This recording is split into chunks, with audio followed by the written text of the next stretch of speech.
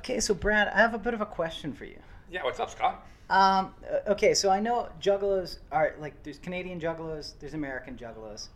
How far, like, to what countries do juggalos span? Like, are we talking, like...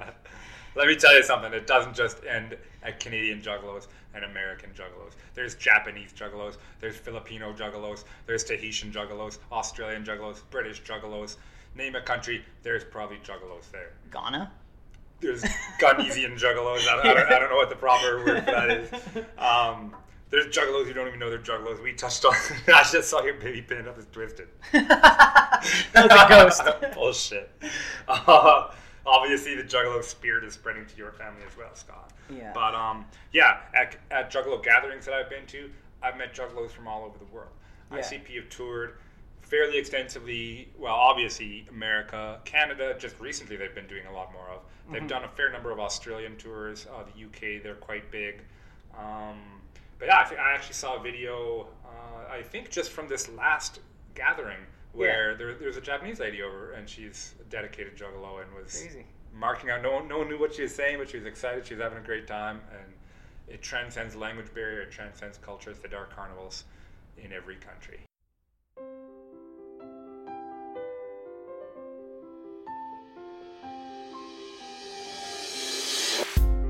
Gentleman Juggalo.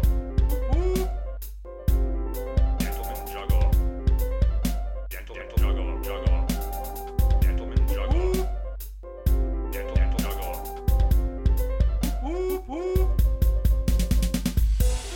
Gentleman Juggalo. Today, and I think I teased this last episode, but we are talking about the one and only, the first Joker's card, the Carnival of Carnage. So, immediately, and I wanted to touch on this because I was saying this before we recorded. I was looking at all the album covers to kind of get like a lay of the land. Yeah. And I specifically noticed that, like, when you showed me the cover, I was like, oh yeah, I had that pegged as probably an early one because it seems not simple, but just like the actual coloring on it, there isn't defined like black outlines around anything or anything like that. Mm-hmm. So I was like, that must be one of their first albums, if not the first. This is the first of the Joker's cards at any rate. Does anything else about that color combination jump out to you? Why did they pick those colors? Well, it's because it's 3D, right? 3D? What? It looks 3D. It's not 3D. Do you know what 3D is? Yeah, but it's well, I guess it's pink on one side, but it gets that same kind of vibe as 3D, and it also does that split down the middle where it kind of like does opposite colors. Where do you see blue and pink together? Cotton candy. There we go. Yeah. yeah. It's cotton candy colors. It's a carnival. Well, somebody could. It's could make 3D cotton candy. Somebody could make the argument that cotton candy is 3D. I think that's the argument you're making at this very juncture. Yes. And I'm with you. Most cotton. I haven't seen 2D cotton candy. I'll give you that. Not yet. Maybe in the wild future. The FDA hasn't approved it yet. So before I get into exactly what all this means, I'm curious to test you. We've already dropped this word Joker's card around a little bit. What is your understanding of that? What does that mean? I honestly don't know nearly as much as I probably could about this, but my understanding is there was like a series of albums that were all going to come out sequentially that they kind of announced, like, hey, there's this many, they're all going to have different themes and they're different characters or something, right? Yeah. I don't really understand why they're called cards, other than the fact that, like, the album covers could be cards, I guess, and jokers. And, okay. Yeah, that's all I got. Well, that's a perfect transition in the story I'm going to tell you. Let me lay it on you.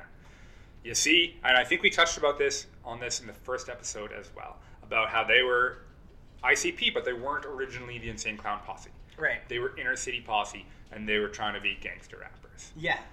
And we heard some of the songs from that, all the way up to Dog Beats that we were listening to some of last time. Yeah. And up to halfway through the recording of this album, they were not only the Inner City Posse, but they had another member named John Kickjazz, who is Shaggy Tudo's older brother. Okay, so it's kind of like when Destiny's Child started, and they used to have 4 members, Beyonce's sister. I guess so. I don't know the fucking thing about Destiny's Child. Isn't that like, is that third One Eye or Third Eye or something? No, that's TLC. Destiny's Child is like Beyonce, Kelly Rowland, and Michelle Williams, I want to say. And they also had Solange, which was Beyonce's sister. I bet she didn't quit, hey? Yeah, or did she die? Well, no, she left and then did her own thing. But okay. But yeah, like Beyonce was clearly the better one, so she stuck around. Okay, but same thing here, you know. John kicked ass. Eventually, he was busy with girls and other hustles that he had, and he was sick of the bullshit of trying to hustle and make it in the music industry, and he did quit. There was never any beef between them. I think they were always close, and he has passed since then, sadly, rest in peace. But there was never any feud or anything like that. He parted ways. They did get a replacement member very early on, which we probably actually won't touch on very much because he only appeared on an EP. And this season, I don't think we're going to touch too much on the EPs, which is a shame because there's some great things. They're often called the sideshows, and they come between the Joker's cards. That's fun. So he appeared on Beverly Hills 50187. Okay. And Greasy was kind of the stand-in, and mostly because they didn't want it to look like they were weakening or falling apart so early in. So they needed the three clowns on stage. After Greasy left, they decided, no, it's fated to just be Joe and Joey, Violent J and Shaggy 2 Dope. But he was still there for half of this album, and you heard him on some of these songs that we heard today. So if you heard a voice, even though the voices are young and harder to distinguish at this point, if you heard one that sounded really different, that was probably John Kick Jazz. Okay. Unless you're thinking of Isham, in which case, different. I think Isham was noticeable enough. There was, I might have in my notes on some of these songs marked it down as talking about Shaggy. I might have been talking about him. Okay. So just heads up, I might have get them screwed up. We'll get to that because they do sound a little bit similar because they are brothers. Yeah. John Kick Jazz being the older brother, and that's how Jay actually met Shaggy. Is he was friends with John Kick Jazz, and Shaggy would tag along. Weird. Mm-hmm. That's how I met Dave. You were friends with Dave's older brother? Well, no, Dave was friends with my older brother. Oh, Kyle, right? Yeah. That actually makes sense. Yeah. You're the Shaggy of the Dave and Kyle relationship. Yeah. Awesome. Nobody listening has any context for that unless they've heard Tell Me a Story with Bo and the Juggalo. We talk about Dave all the time. And Kyle once in an episode that I think got deleted. And my podcast just about Dave called Dave Chat. You've never sent me the link to that. I would stream all of that in a heartbeat. So about halfway through, things were changing, and they were beginning to try and differentiate themselves a little bit. And one thing that Jay realized is Detroit is not a gangster rap scene. It's a weird fucking scene. Because the two other big names on the rap scene at this point, and actually as a quick tangent, I got to differentiate here. Yeah. Because you're probably wondering about like the Shelter and all of that. Yeah, okay. And those are two different scenes.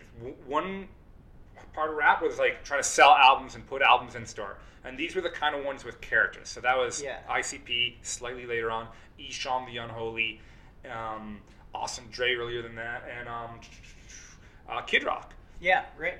Right. Who was doing a skid thing and then kind of like a farmer thing, talking about tractor life and all that. And we'll get into those latter two in a moment. And then the other side, and I don't know exactly when it really began to pop off, was like the Shelter that Eminem came up through. Yeah, it was like the ciphers. The freestyle, exactly right. Yeah, ciphers. Working on the craft rather than the showmanship and the artistry of it. Right. So two very different sides of the same coin. There has been a little bit of beef between, well, particularly ICP and Eminem, but that's pretty ancient history now. I don't think any jugglers give a shit about that. I don't think anybody involved does at this point. It seems kind of stupid now, looking back, to be honest. Yeah, and in this season, we might not touch on it because it was mostly during the Bizarre era, and unfortunately, we won't cover those albums on this because this is focused mainly on the Joker's cards. But hey, if we keep going with this, I definitely want to touch on Bizarre. I want to touch on that whole situation and that time frame because that was a really cool time, and that was just when I was really beginning to discover it. Yeah. Those were, in fact, the first albums that I got to go to the store and buy on day one. So Jay was trying to differentiate themselves and figure out what the Inner City Posse can be to set them apart from any other gangster rap. Okay. And that's about the time that he had a dream. A real dream. A real dream, okay. According to the way he says it. Okay. The story he tells is that he dreamed about this humongous carnival approaching him. And he heard calliope organs, and there was this giant, imposing jester who just started slowly tossing down Joker cards. Okay. And after 6 fell, Jay kind of like shot up into the sky and saw it all from above, and then like woke up gasping for breath. Is the short version of that. Yeah, it could be legend kind of thing, but it's hard to say. We'd have to sit down and talk with him himself. So right. Jay, call us up. We'll be happy to interview you and talk about that. Right. We'll see. Yeah, we'll see about that, Jay. Hey, don't call him out yet. Well, I did see him being interviewed by some children once, so we might have a shot. Which interview is that? He's done a lot of interviews. There's yeah, I do know that one. Yeah, there's this YouTube that wasn't too long ago. That is almost exclusively it is exclusively, but like it's the children interviewing like famous bands, and it's usually like really messed up bands that children shouldn't be around. Yeah. So it's like the guy from Slayer and stuff like that. Yeah, I think they did Gwar at one point. They did, yeah. Excellent. Yeah, if children can interview ICP, if fucking Martin Bashir can interview ICP. Yeah. Sure did. And you should listen to that interview. Maybe we'll talk about it in another episode. It's fucking hilarious. I bet. Because he constantly like reads quotes from their songs. It's like, Mr. Violent. Mr. Violent? What do you mean when you say, from Pluto to your anus, we are underground famous? It's just the most absurd thing I've ever heard in my life, and I love it. Because they really school him in it, and to me, he sounds like an absolute idiot in it. Martin Bashir, you're probably listening to this show. Yeah, Fuck you. You're a punk. You are a total Come at us. Yeah, call us up, bitch boy. Anyways, we digress. So that led to a conversation where, John Kickjazz had just quit. They sat down with their manager, Alex. They called Jay, Shaggy came and, like, it all kind of hinged on Shaggy at that point. Jay wanted to know, like, Jay, are you still in? And I believe the exact quote was, shit, y'all, I'm in. So shortly after that, they began to redefine the whole thing. They became the Insane Clown Posse, and the Joker card concept came up. Okay. Now, as I've said before, the original printing of, and this one I showed you isn't the original printing, because I'm not taking my original printing out when you've got coffee and cords, and I've got whiskey flying around. That's not coming out right now. But the original version didn't have the dedicated to the sick, or the dedicated to the butterfly line. Okay. Or there would be 6 faces of Dark Carnival. So they may have just looked at it as add Joker's card and not seen an end point. Right. At this juncture. But they definitely transformed the way they put albums together. And I think it was originally meant to be called Carnival of Carnage. But I think as they defined it as a Joker's card and kind of went along with that. Yeah. And if they didn't even call it Joker's card at this point, somebody hit us up on the Gentleman Juggalo on our Facebook group and let us know what history we're missing. Because like I said, I got down in 99. I wasn't in Detroit at the time. I'm not the sharpest on that subject. And I definitely have room to learn. But if you look at the liner notes that I could show you, they're kind of written as this like open letter. Okay. Almost a threat to like a governor or something like that. Yeah. Okay. And it talks about the conditions of the ghettos they live in, wasted money that the U.S. government has spent on wars and stuff like that while ignoring the poor. And finally, it ends with threatening that if things don't change, tickets will be issued to the Carnival of Carnage. Well, it's a good thing that all that's changed since then, hey? Mm-hmm. I think they really made a difference there. It's funny, though. People hate ICP, and ICP is so derided, but these things that they were talking about, and this is 1992 we're talking about here, these things are even more of a prescient issue in society and something that people are talking about more and more often. Yeah. So I think that's kind of neat that they were already on that ticket way, way back then. Right, yeah.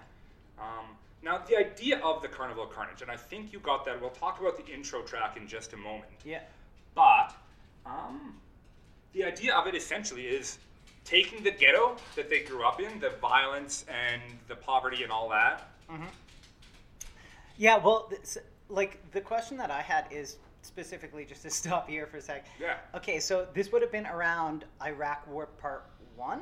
Desert Stormish. Desert Storm. Okay, just curious, because you were saying like about the wars and all that kind of stuff. I was just curious what unnecessary war the United States was in at the time. Pick one at any given moment. Okay. But, so this is George Bush Senior hate. Yeah. Okay. So anyways, continue. Violent J's older brother Jumpsteady was over in Desert Storm. Oh, so they knew a fair bit about it. And anyways, I was saying the idea of the Carnival of Carnage is taking all the poverty and the anger and the violence that they grew up with, that they saw in the ghetto, putting it on wagons and driving it right into the rich neighborhoods. Okay. So you heard a little of that in the intro, we'll talk more about the intro right away, but it does that line, which I've heard made fun of, and I think it's the perfect description of it, where he's like, to the little town of, well, your town. Yeah. And I've heard people say, like, pick a name of a town. It's like, no, they're trying to personalize it. They're trying to make it yours. So they're taking all this stuff from inner city, like Southwest Delray, Detroit, and driving it off to, Madison, Wisconsin, and fancy places like this that have maybe never tasted that. And I don't know anything about Madison. Maybe they have. I just picked a fucking random name. Right. Just like I said they shouldn't have. Well, and it's the same thing. Like it kind of reminds me of like the old slasher movies. Is like Elm Street. There's an Elm Street in every small town. There's a like Haddonfield is synonymous with like just kind of like the town that's close to the big town. Exactly. Yeah. And like they always pick a place that you could go like, oh, that could be my town, or that lake, Crystal Lake, is just like whatever. Maybe they changed it for this story, kind of. Yeah, it makes it relatable. It's like the every man except the every town, right? Yeah. And it's going to the suburbs, and it's going to where people think of poverty and gang warfare and violence as just something that happens out there to other people. Yeah. And it's bringing it into their faces. And because of that, this is one of a lot more brutal albums that ICP's actually ever done. Yeah. And not much is off the table with this one. On a lot of albums, they're quite they don't kill a lot of children for the most part. There's not a lot of like violence against women for the most part, because they're talking more against those concepts in a lot of what they do. But in this, you hear a lot of it. Yeah, and you could hear a lot of anger. Like there's like tons of anger in these songs. And it's easy to mistake that for being pro those things. Right. Whereas if you're missing the underlying idea of the album is saying like, we lived with this, like how do you like the concept? What if you had to see that? What if with your family getting slaughtered, right? And I will say, just for like how they're telling it, I don't think that it's necessarily because of how crazy it is that it comes across as them being pro that. I think that they just kind of don't do as good of a job in this one to kind of make that noticeable. You know what I mean? Because I was thinking that. I was like, oh, this is kind of a departure. Like, you know what I mean? I was like, wow, that's I can kind of see nuts. what you mean. Yeah. There's a lot less filter to it. They're not Yeah. doing it through stories. They're doing it through more experiential. But I think that fits with the underlying tone of the album Carnival of Carnage because it's meant to be putting it in your face. It's not meant to be looking at it through a specific lens or thinking about it as an obstacle or an aspect of an afterlife situation, which a lot of the other Joker's cards are. This is just about, in fact, this is the only one of the first deck really that isn't about facing something in your afterlife. This is about facing something in your current life. Right. Yeah. Like I get the impression that it's like they were so angry about this at the time that it kind of bled through. Like I feel like in later days they would make a character, but it was unclear if there was characters sometimes. Where That's like, a really good is analogy. Them? Yeah. Like they kind of separated a little bit and went, this is how bad it could be if somebody was pushed to the edge. And in this one, it felt more like they're going, we're pushed to the edge, like we're gonna go nuts. Yeah. Yeah. Yeah. Great insight. I like that a lot. I think in a lot of ways, this kind of predates the Dark Carnival theme, but it does a lot to represent, like, particularly the dark side of the Dark Carnival. I'll talk about that dichotomy a lot throughout these episodes of, like, the darkness is showing what happens when you're not respectful, when you don't value life, or where you're an evil or wicked person. Yeah. Whereas the other side of the Dark Carnival is very much about showing the hope, and if you can distinguish, like, who they're killing, it's showing who they're not killing, what they're celebrating, right, and what the good things in life are. And there comes back, and not on this album, but the concept of dancing with the dead and celebrating with our loved ones and those who are gone by. Yeah. And a lot of those karmic influences. Like less nihilistic, kind of. Yeah. This one is a lot more nihilistic of an album, for sure. So the sound is still early here, but there are some brief carnival sounds slowly creeping in. You can hear a little bit. The intro does a good job of capturing that. And I'm just gonna, like, if you're ready to jump ahead to the intro. Let's do it. Yeah. Actually, I'll point out one thing that I forgot to mention. There's so many, as I was going through and just playing you the songs earlier, and once again, just full disclosure, we did listen to the songs before recording this, whereas we will play them as we go through. But every time I had to skip a track, I'm like, oh, fuck, I'm not playing this one. Yeah. Like Psychopathic, I'm not playing. Yeah. Ghetto Freak Show, I'm not playing. It was hard to pick. And one that I left off that you probably would have been quite amused by is called Is That You? And that features a very, very young Kid Rock. Oh, really? And the story of that, you heard one that had Isham on it, and we'll get to that later. But what happened was they had Awesome Dre slated to appear on their album for $600, and they went to the studio to meet with him. Yeah. And Isham happened to be at the studio. Yeah. And they got to talking to Isham. They're like, oh shit, yeah, you got Awesome Dre on your album, hey? How much are you paying him? And they're like, oh, $600. And Isham's just like, he's a hustler, right? Especially back then, I'm sure. But he says to them, fuck, like, slide me that $600, I'll be on your album. So they just straight up like called up Awesome Dre. They're like, oh, we lost our money. Like, we can't get you on the album now. We're so sorry. Gave it to Isham, had him on the album. A little bit later, they ran into Kid Rock. And he's like, oh, you guys had Isham on your album? Yeah, we paid him $600. He'd do it. And Kid Rock's like, I'll do it for $700. Jesus. Yeah, that's the Detroit scene. I thought you'd think that's funny, but you had something to say onto the intro track that we listened to, which is simply called Intro. Yeah, there's like, this is incredible. Like, what I've noticed with them is they're really good with the soundscapes. Like, again, like, you can put yourself where they are. With the voiceover at the beginning there, it feels like well rehearsed, well paced. Well, like, it's really literary. Like, usually they're a little less poetic, I find, but it was pretty pretty heavy for an intro. Like, that was a pretty impactful intro for an album. Not to jump too far ahead, but wait till you hear the next album. And we'll be covering that right away. But you're absolutely right, and I made some notes about that too as we were listening through it. And once again, for context, this is 92, so at this point, Violent J is only 20, Shaggy's 18. Right. And these are guys with like a grade 8 education as well. Yeah. But you're right, like the writing of it is pretty good. Even myself as a decently experienced writer, like I was listening to that, and even still to my mind, like the way that they're talking about the small details, like the wind chimes and the melodies creeping through the streets and stuff like that. Yeah. They've got a great sense of an ability to capture what you call soundscape. And I'll often describe it as like pageantry and stuff like that. Yeah, yeah. And it goes back to that split into two different rap scenes, right? Like, you'll hear all day people say like, oh, ICP can't really rap. Yeah. Like, well, I mean, they're very competent rappers. I give them more credit than most people do. But yeah, if you're going to hold them up against a guy like Shady or even Eshon, they don't have that kind of flow. But what they have is this artistic ability to like paint pictures and produce, like you said, soundscapes. And they have a poetry to them that's different, but entirely as valid and deserves as much merit to my mind. Well, and like big personalities too. Like it's one of those, like, let's bring it back to Public Enemy, right? Like Public Enemy. Public Enemy. It was the two members were just complete opposites. Like you got Chuck D, and he's the technical. Like, you're like, wow, his rhymes are on point. And then you got Flava Flav on the other side, which is, he's the biggest personality in the world, but he's a garbage rapper, right?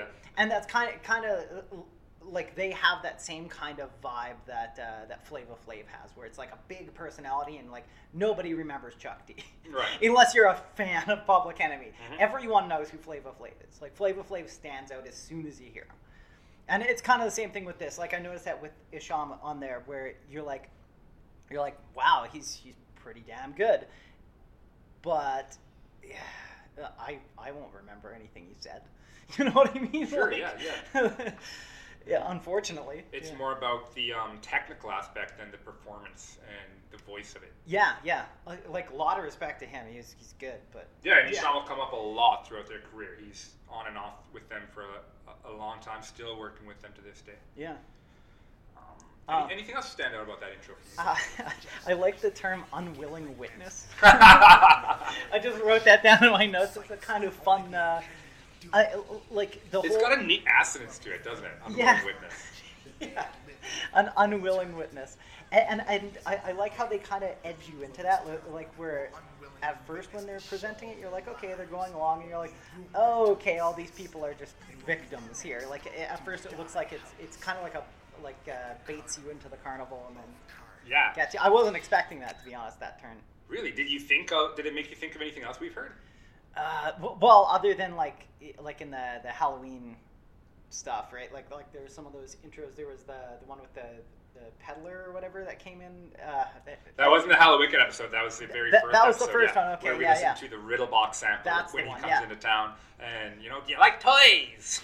It exactly reminded me of that, but it like that one felt more like I was saying earlier with the moralistic kind of thing. Like that one felt like there was like they're punishing the bad guys, and this one was just like fuck all y'all kind of thing. And they just come to. That's why I wasn't expecting it, because I'm kind of used to the like.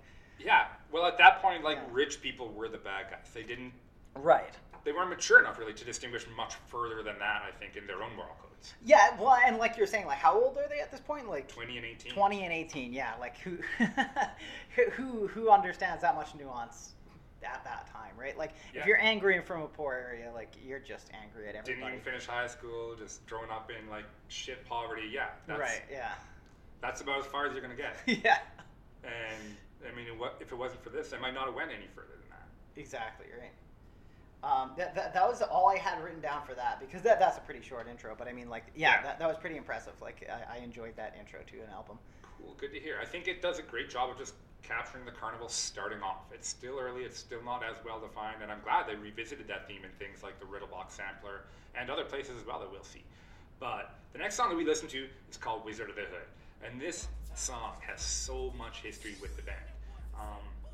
We listened to Dog Beats earlier in the first episode, and that song is on this. But it also actually goes back further than that. It goes back to Intelligence and Violence in 1989, where it was recorded as Wizard of Del Rey.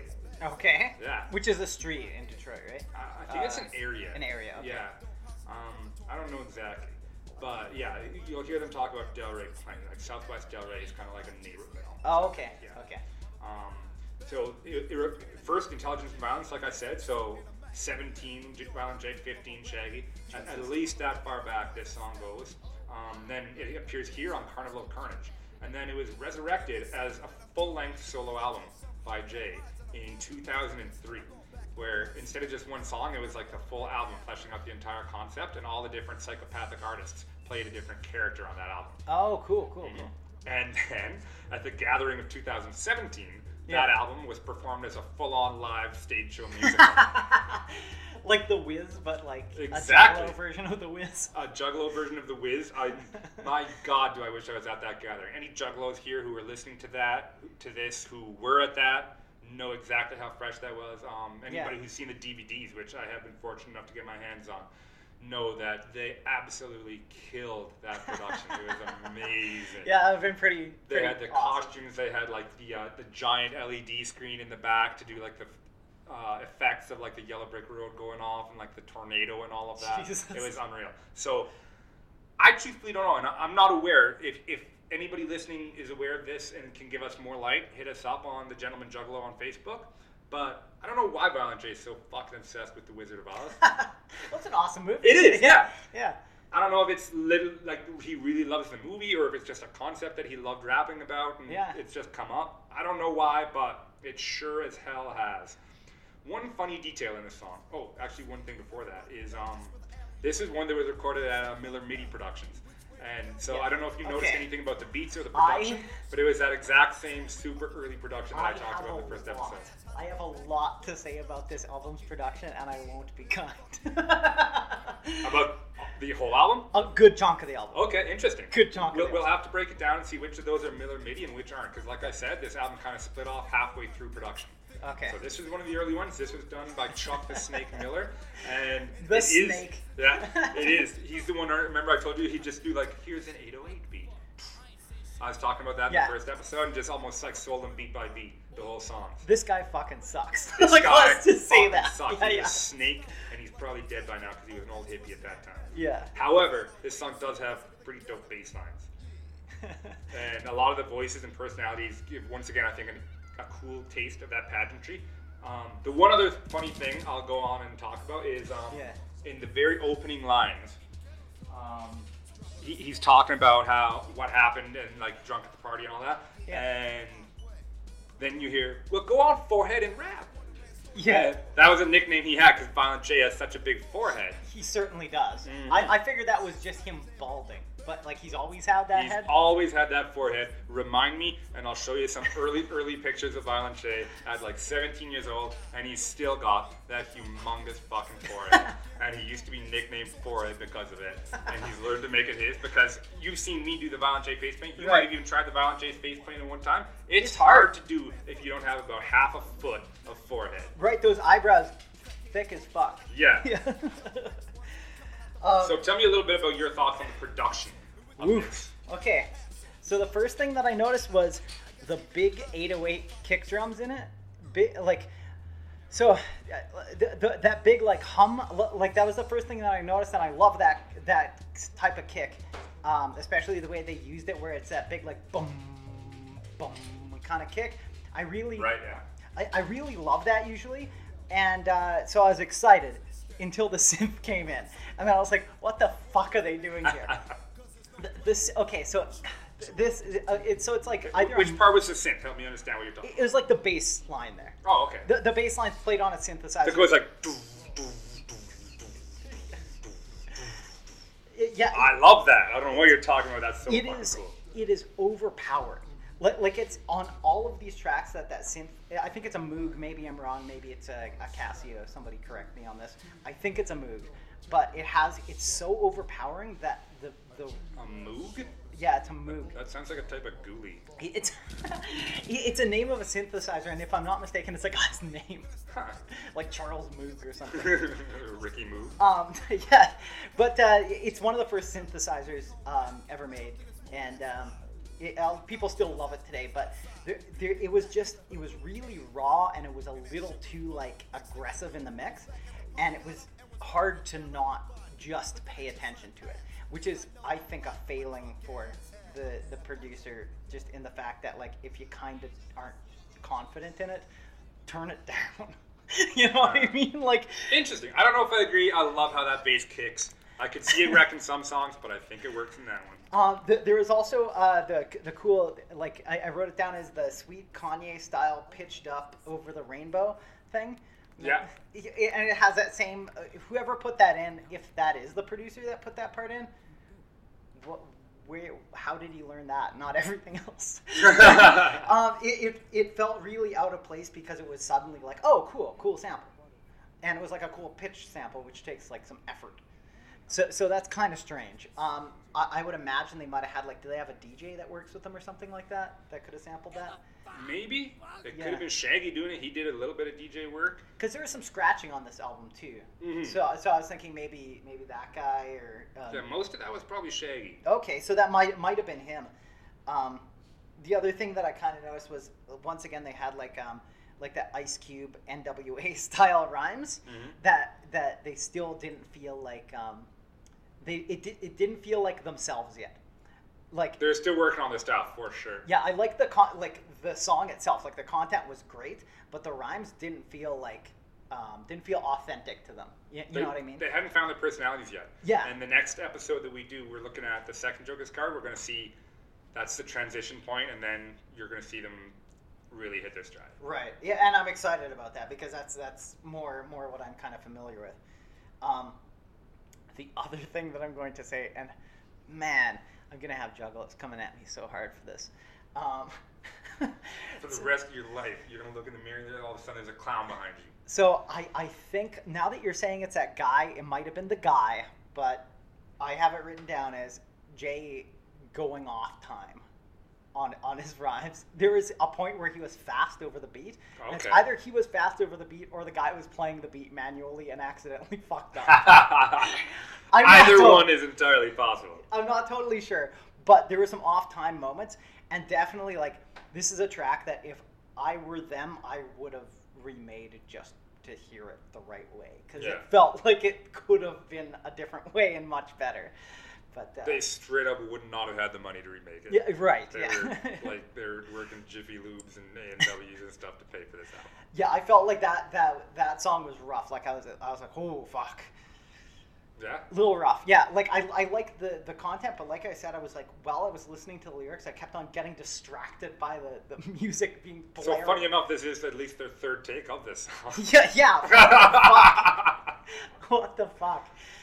Okay, so that's my take, and I know I'm gonna take some heat for this probably because I'd imagine this is a pretty like beloved song. Juggalos, write in.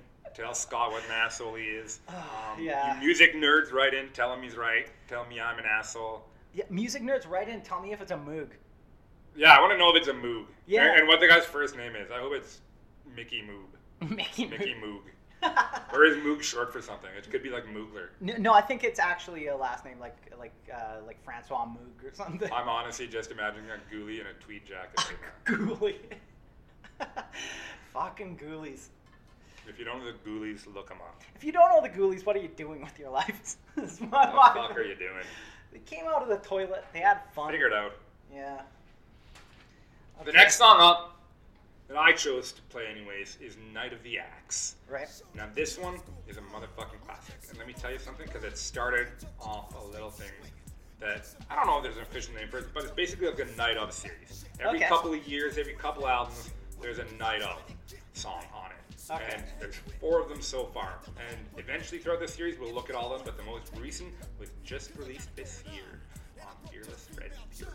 And it's called Night of Red Rum. But there's also been Night of the Chainsaw and Night of the 44. And that feels like kind of a throwback to like kind of schlocky like exploitation movies, right? Like there was a lot of those like Night of the Demon, Night of the Devil, Night of the Axe. You know, like when I saw the title alone, I was like, oh, this is like a throwback to all those Night of the Living Dead monsters, whatever. It's interesting because the way it started out, you know, there's a lyric on this album, not one that we heard, but it was the Night of the Axe, the Night of the 44. Yeah. And Night of the Axe is on the first Joker's card, and Night of the 44 is on the last, Hell's Pit. Okay. The last of the first decade, and we'll get to all that. Yeah, I'll have questions about that. About the 40? death, No, just the 44 thing. Just wondering if it's a reference to 44 Killer. Well, I mean, 44 is just a type of gun, but... Yeah, but I mean, yeah. Was he in One Night? No, but I mean, did strike at night. Maybe not directly, but okay. Maybe partially. Okay. And maybe I'll pick that song to play. Okay, fair enough. Well, I'll almost definitely pick it, because we want to explore the Night of series. Yeah. This song, as well as a song called Black in Your Eyes, was left off the Island version of this. See, when ICP signed with Island, they basically agreed to put out the whole back catalog.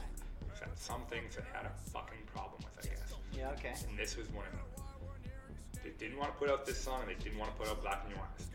I think that's why they didn't appear anyways. Now this one's a really in-your-face one. It's violent as hell. They're killing families, they're killing cops. And the rap style, I don't know, you probably got some notes about it. I don't know what you'll compare it to. Yeah. But like, it comes harder than they do on a lot of different songs. I put it as, it reminds me of LL Cool J a little bit. Huh. I know, a lot of people kind of think he's kind of a whack rapper, but I mean, like, if you listen to his old stuff, it kind of has that same... intense. Like, if you're thinking of, like, Phenomena or Candy, then he's kind of soft. But if you listen to him on, like, 4321 or something like that... Yeah, I'm thinking of, like, the first, like, the Mama Said Knock You Out era of LL Cool J, where he was still trying to, like, be hard, you know? And I also put down a note here that it said there's a lot of stank on the vocals in the second verse onwards. First verse starts out a little weak, but as soon as the second verse comes in, there's a lot of like I don't know how to say it, but like a lot of like attitude, style to his delivery there. Now that's something that they really mastered in later songs, and I'm glad you picked up on that because I think that you're right that there is a little bit of that in this song. It's pretty subtle, and it might not have even been done intentionally. Right. But the way that particularly Jay builds his attitude through a song, and he can start off like kind of soft and unsure, and then it's almost like he's going crazy as the song transgresses. Right. Yeah, and that's definitely what you get in this. And just, okay, to back up to that Island thing, I got to ask some questions about this. Yeah. And you might not know, but I'm really curious now that you mentioned that. So the Black in Your Eyes and this Night of the Axe, would that be, like, were they left off because of violence towards women? Quite possibly. Black in Your Eyes is definitely like 100% violence towards women. That's the entire idea of the song, and there's plenty of it in this one as well. Now, there are some other examples on the album. Yeah. But not as explicit, or? There's some fairly explicit ones. Redneck Ho's pretty explicit. And you know what? It could have even been like maybe they had a sample in those songs that they just couldn't get the rights for or something. Well, I got a theory on this. Yeah, lay it on me. Because what year was the Island version? Island version probably would have been released around 99.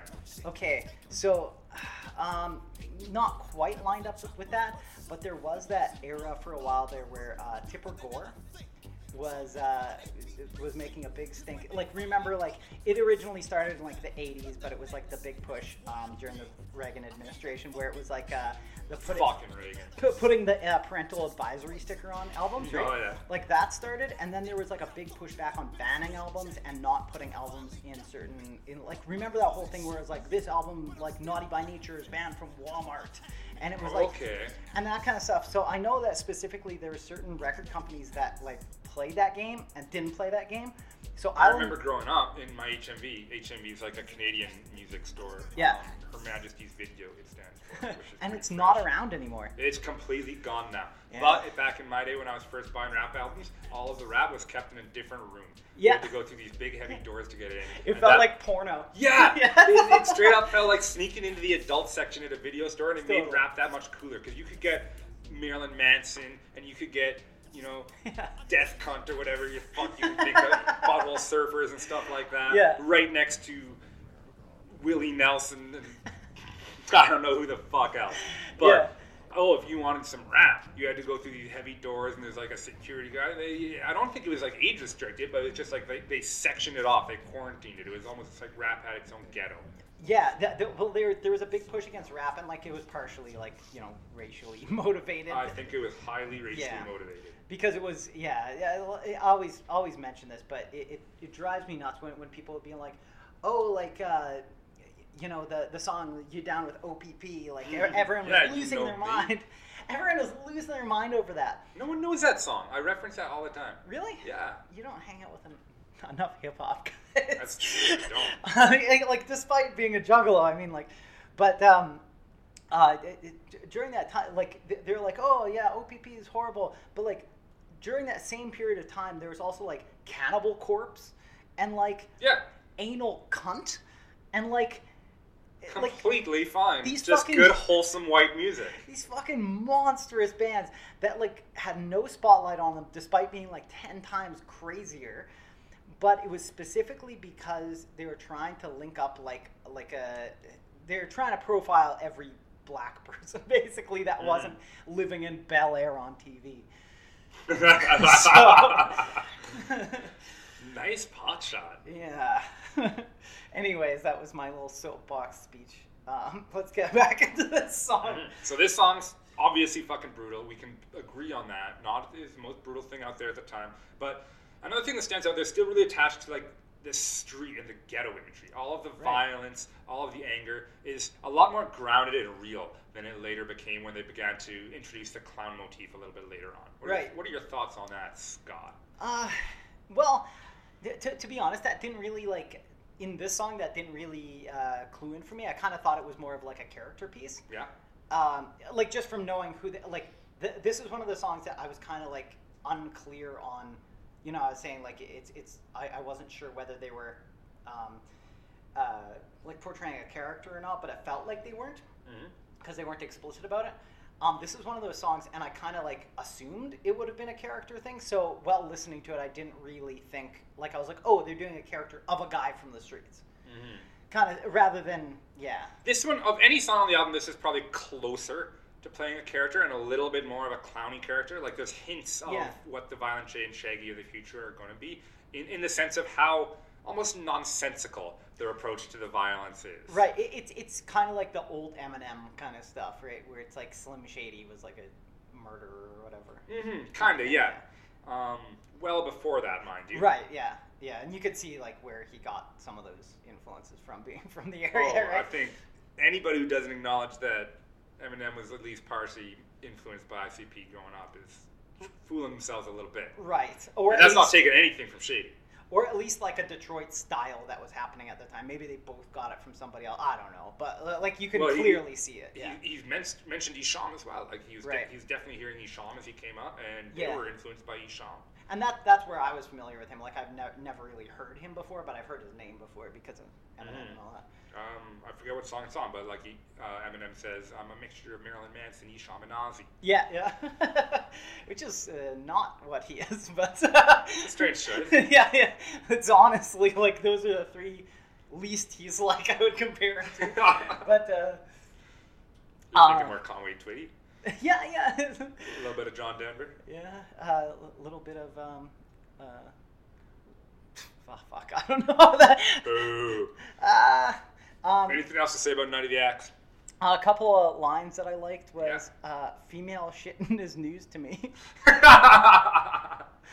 And one naked psycho driving it. Those lines, just when I heard them, I was like, those are funny lines. The first one you mentioned is a standout to me. That since I was like 15 years old and to this day, that line makes me laugh. Female shitting is news to me. Yeah, he all this heinous stuff that he's doing, these deaths, murder, there's blood everywhere, and he runs in the female John, sees a bitch take a shit, and says, "Fuck that, let her dookie ass be, because female shitting is news to me."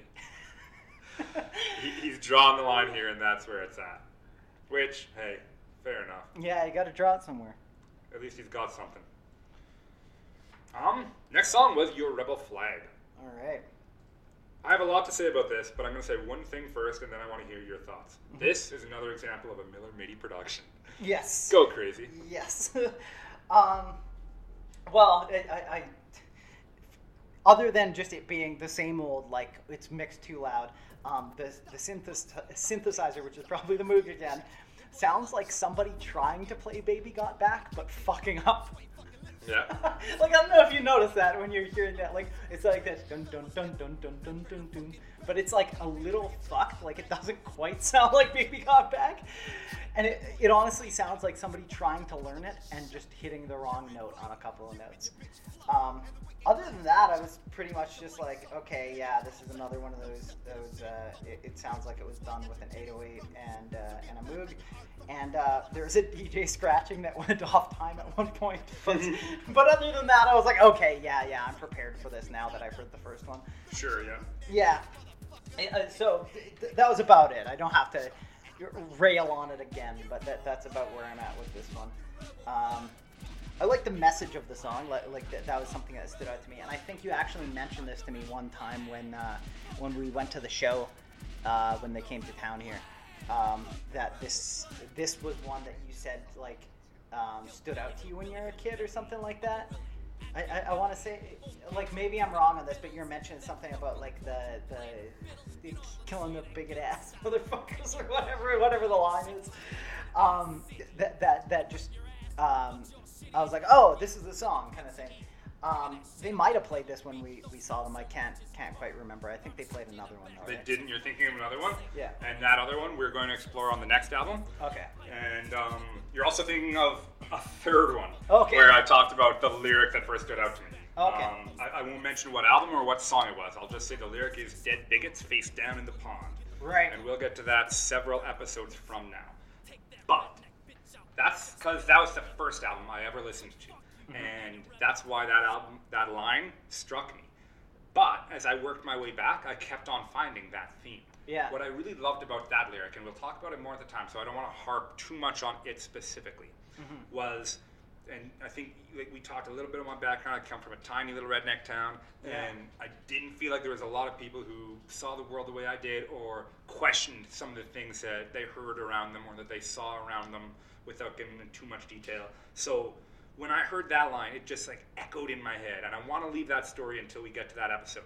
But this is almost one of the first times you hear their anti-bigotry stance and then really challenging racism in that. So it's kind of proof of that early dedication to speaking up against racism, and that's something that the mainstream has actually really only just been noticing about ICP. Yeah. I would trace it back to around the Juggalo March, and that was just a couple years back now. In 2017. Wasn't there also, okay, like, this is from an outsider perspective, and you'll probably know what I'm talking about. I'm not going to be able to remember the name of the author, but it was a guy who did, an in-depth, I'm going to immerse myself in Juggalo culture or whatever, around, I want to say, like, 2010 Nathan Rabin, I think you're thinking of. I think so, and he's kind of a douche. I don't know much about him beyond that book. What you're thinking of is the book You Don't Know Me, But You Probably Hate Me, where he immersed himself in both Juggalo culture and that of fish. Yes, it is that guy, and I, from my understanding, that's when people started going like, oh, Juggalos are more than just this or that. Like that's when I first started noticing people kind of having that stance. But the Juggalo March definitely like put more of a mainstream lens on that. Opinion's been shifting on Juggalos a lot throughout the past decade or so, and we'll cover that as we go through those eras. Yeah. Rabin's book certainly was a part of that. Also, the Juggalo Gathering both helped and hindered that, because particularly in the Cave-In Rock days, and we'll talk about those at some point. Yeah. That's a really... it's such an important era to me. I did 2 of those gatherings, and they're just amazing. There's still a little piece of my heart in Hong Kong, because I fucking love those guys.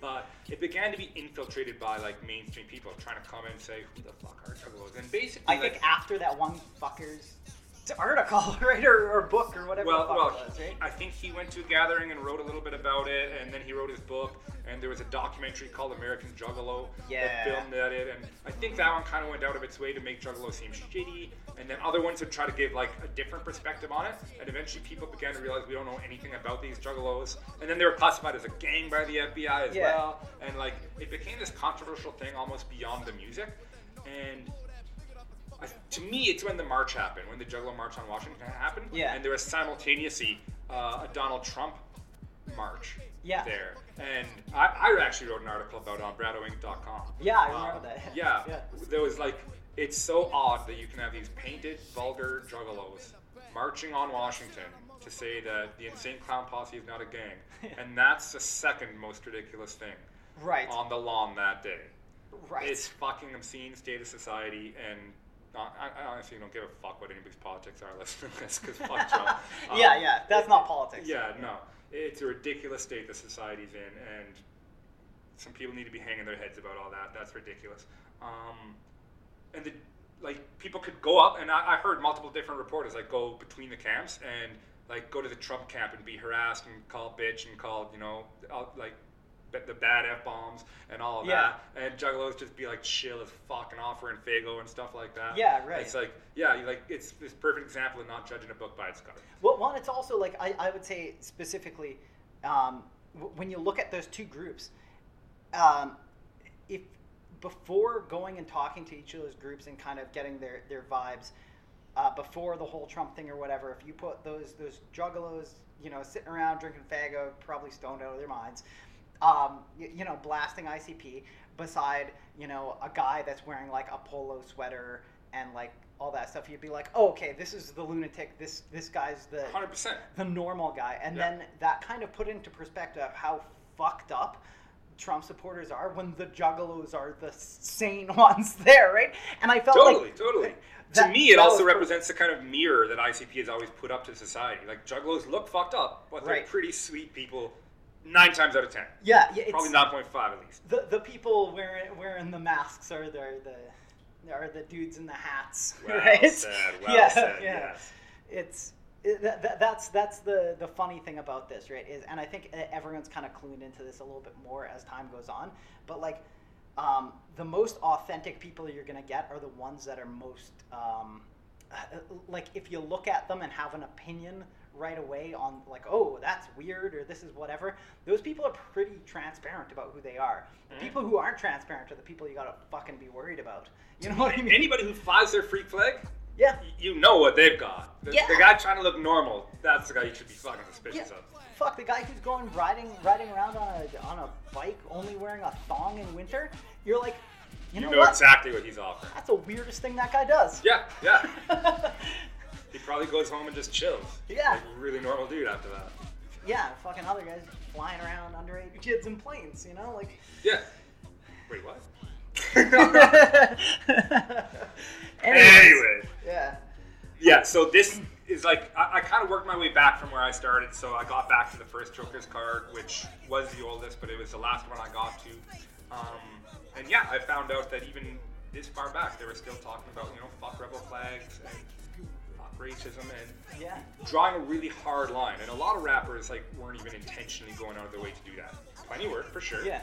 But, and very little rock music was, I think, at that time. Rap, probably a lot more. Yeah, no. It was neat to hear. And this is a town I come from, straight up, people who were flying rebel flags. And this isn't even America. Yeah, I know. You can't even pretend there's Southern pride here. I know. When people have Confederate flags in Canada, it's because they're racist, 100%. It's the only reason. Fucking challenge me on that, anybody listening. Yeah. If you're listening and you're flying a rebel flag, you got the wrong path. Yeah, what are you a rebel? We were still part of the United Kingdom. We just kind of dissolved out of it because they were bored of trying to figure out how to manage Canada. Yeah. But with a white flag, it suits you better. Yeah.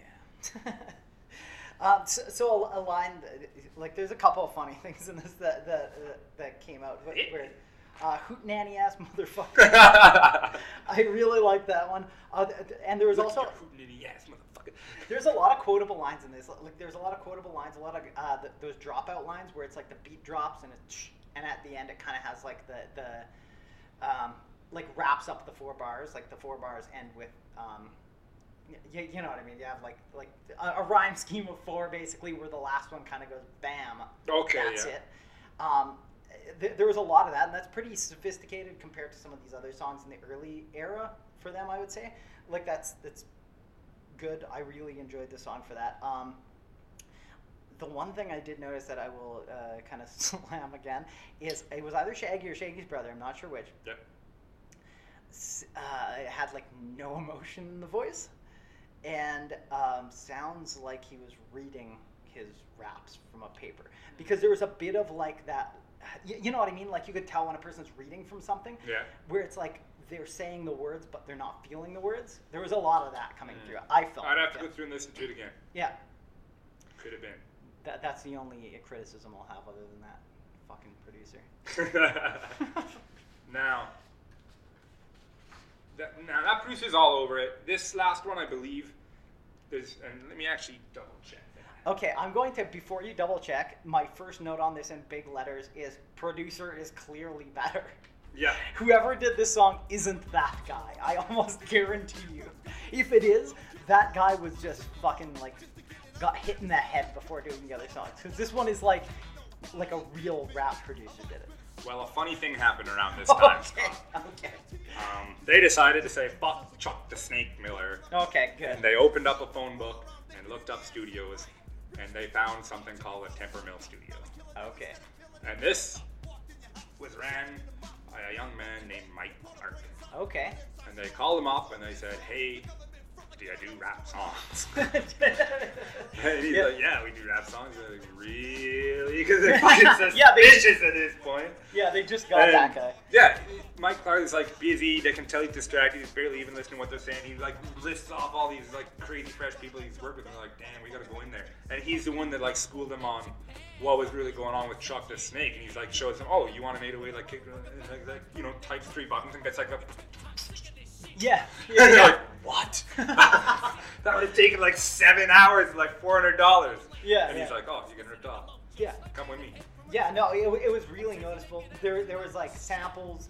There was, I would imagine it's all sampled, but a real drum kit beat, the funk guitar, everything about that. If I'm not mistaken. I don't know if we've thrown the name out. So we're on the last song of the album, Taste, here. Yeah. With Ishan on it, yeah. There's a lot of people on this, but Isham's the big selling point. They hired him basically to put his name on the album. Right. Okay, so, yeah, the production on this is so much better.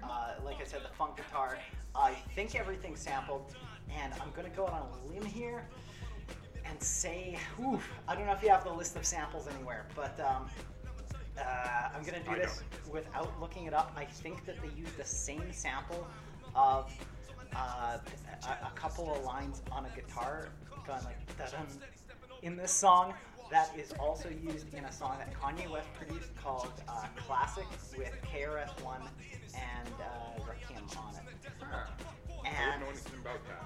And it has a really cool bass line in that song, but I think it's the same sample. If I'm wrong, somebody tell me anyone, because I'm sure they will. Yeah, I know people get really crazy about samples, misidentifying samples. Um, so yeah, what do you got to tell me about this? Like, other than this being a new thing, like, Well, the one thing I mentioned is the importance of them getting Isham on the album. Yeah.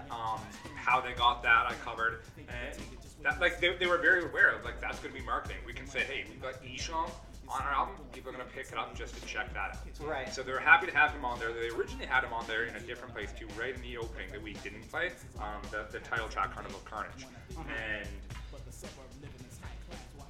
basically, yeah, we skipped that one. But that song kind of just repeats, like, Carnival of Carnage, Carnival of Carnage. And Isham fucked it up and he recorded Carnival of Carnix. And then he wouldn't re-record it without being paid again. So they just had Jay record it. But they had him on Taste. They also had Capital E, who was, I believe, a local guy, kind of a friend of theirs. Okay. One of my favorite lines from that song is where he's rapping, and he goes, ICP, and you hear ICP in the background like, what's up, B? Get your bats. Yeah. Time for me to crack some nuts. If you don't know now, tell them what you expect. I think Capital E was the one. I might be wrong about this. He is like he's pretty damn good at rapping, but he like doesn't enunciate. Is that who I'm thinking of on this? There's somebody. Probably. Yeah. And did you know who Isham was? Like, he named himself in it. Yeah. Guess who's wrong with the ICP? Come straight from me. I'm coming out of my temperature is burning, man. Look at the coming and killing, I think I can.